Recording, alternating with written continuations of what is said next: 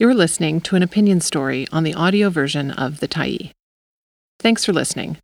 The Tyee is a nonprofit newsroom that is funded by our audience. So if you appreciate this article and you'd like to help us do more, head on over to support.thetyee.ca and become a Tyee builder. You choose the amount to give, and you can cancel anytime. An Alberta New Year's Wish for a Working Public Health System. By Lisa Young, December 29, 2023. Last week, I was on the radio chatting about the year that was and the year that's coming, and the host asked me what was on my Christmas wish list for Alberta politics. Predictably, I came up with my real answer the next day. I want a functioning public health system. Alana Smith's bombshell report in the Globe and Mail reveals that the Alberta government directed Alberta Health Services to remove the words influenza and COVID from advertisements for the province's fall immunization campaign. When approving the advertising campaign, the government's revisions included the removal of details about vaccine eligibility, immunization locations by age group, and the types of vaccines being offered and their efficacy against different strains of COVID-19 and influenza. 2 lines that encouraged Albertans to book vaccination appointments were also deleted.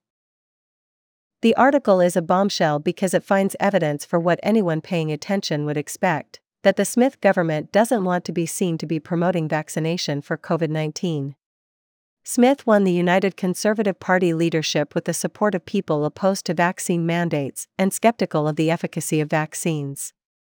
If they saw AHS promoting the efficacy of vaccines, they'd pressure her to fire the head of AHS. Oh, wait.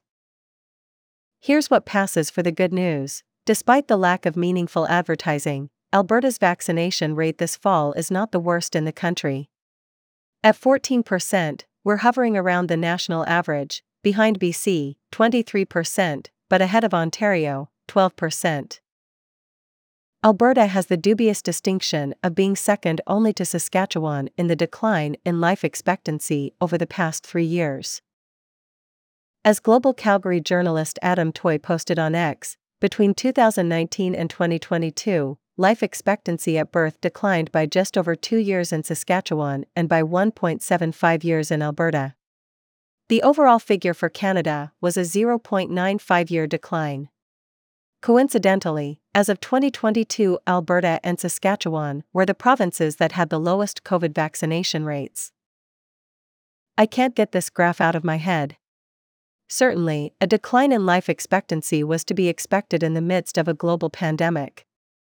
But rather than being alarmed by the size of our decline, we seem determined to lean into it. A sizable number of Albertans are apparently nostalgic for the good old days of whooping cough and measles. And think of how good it will be for the bottom line of the new Alberta pension plan if retirees don't live so long.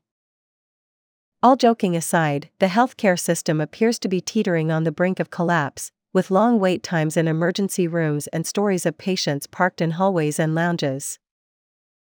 A robust COVID and influenza vaccination campaign wouldn't solve these problems, but it would both lessen the pressure on the healthcare system and send a welcome message to the people working in it that the government is doing what it can to lighten their burden. So my New Year's wish, readers, is for you to go out and get vaccinated, if you haven't already. Book an appointment for a family member. If you're going to a holiday dinner where the subject might come up, arm yourself with information. It's up to you. Happy holidays, readers.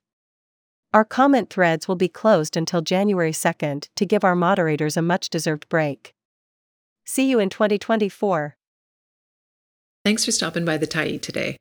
Anytime you're in the mood to listen to important stories written well, we'll be here.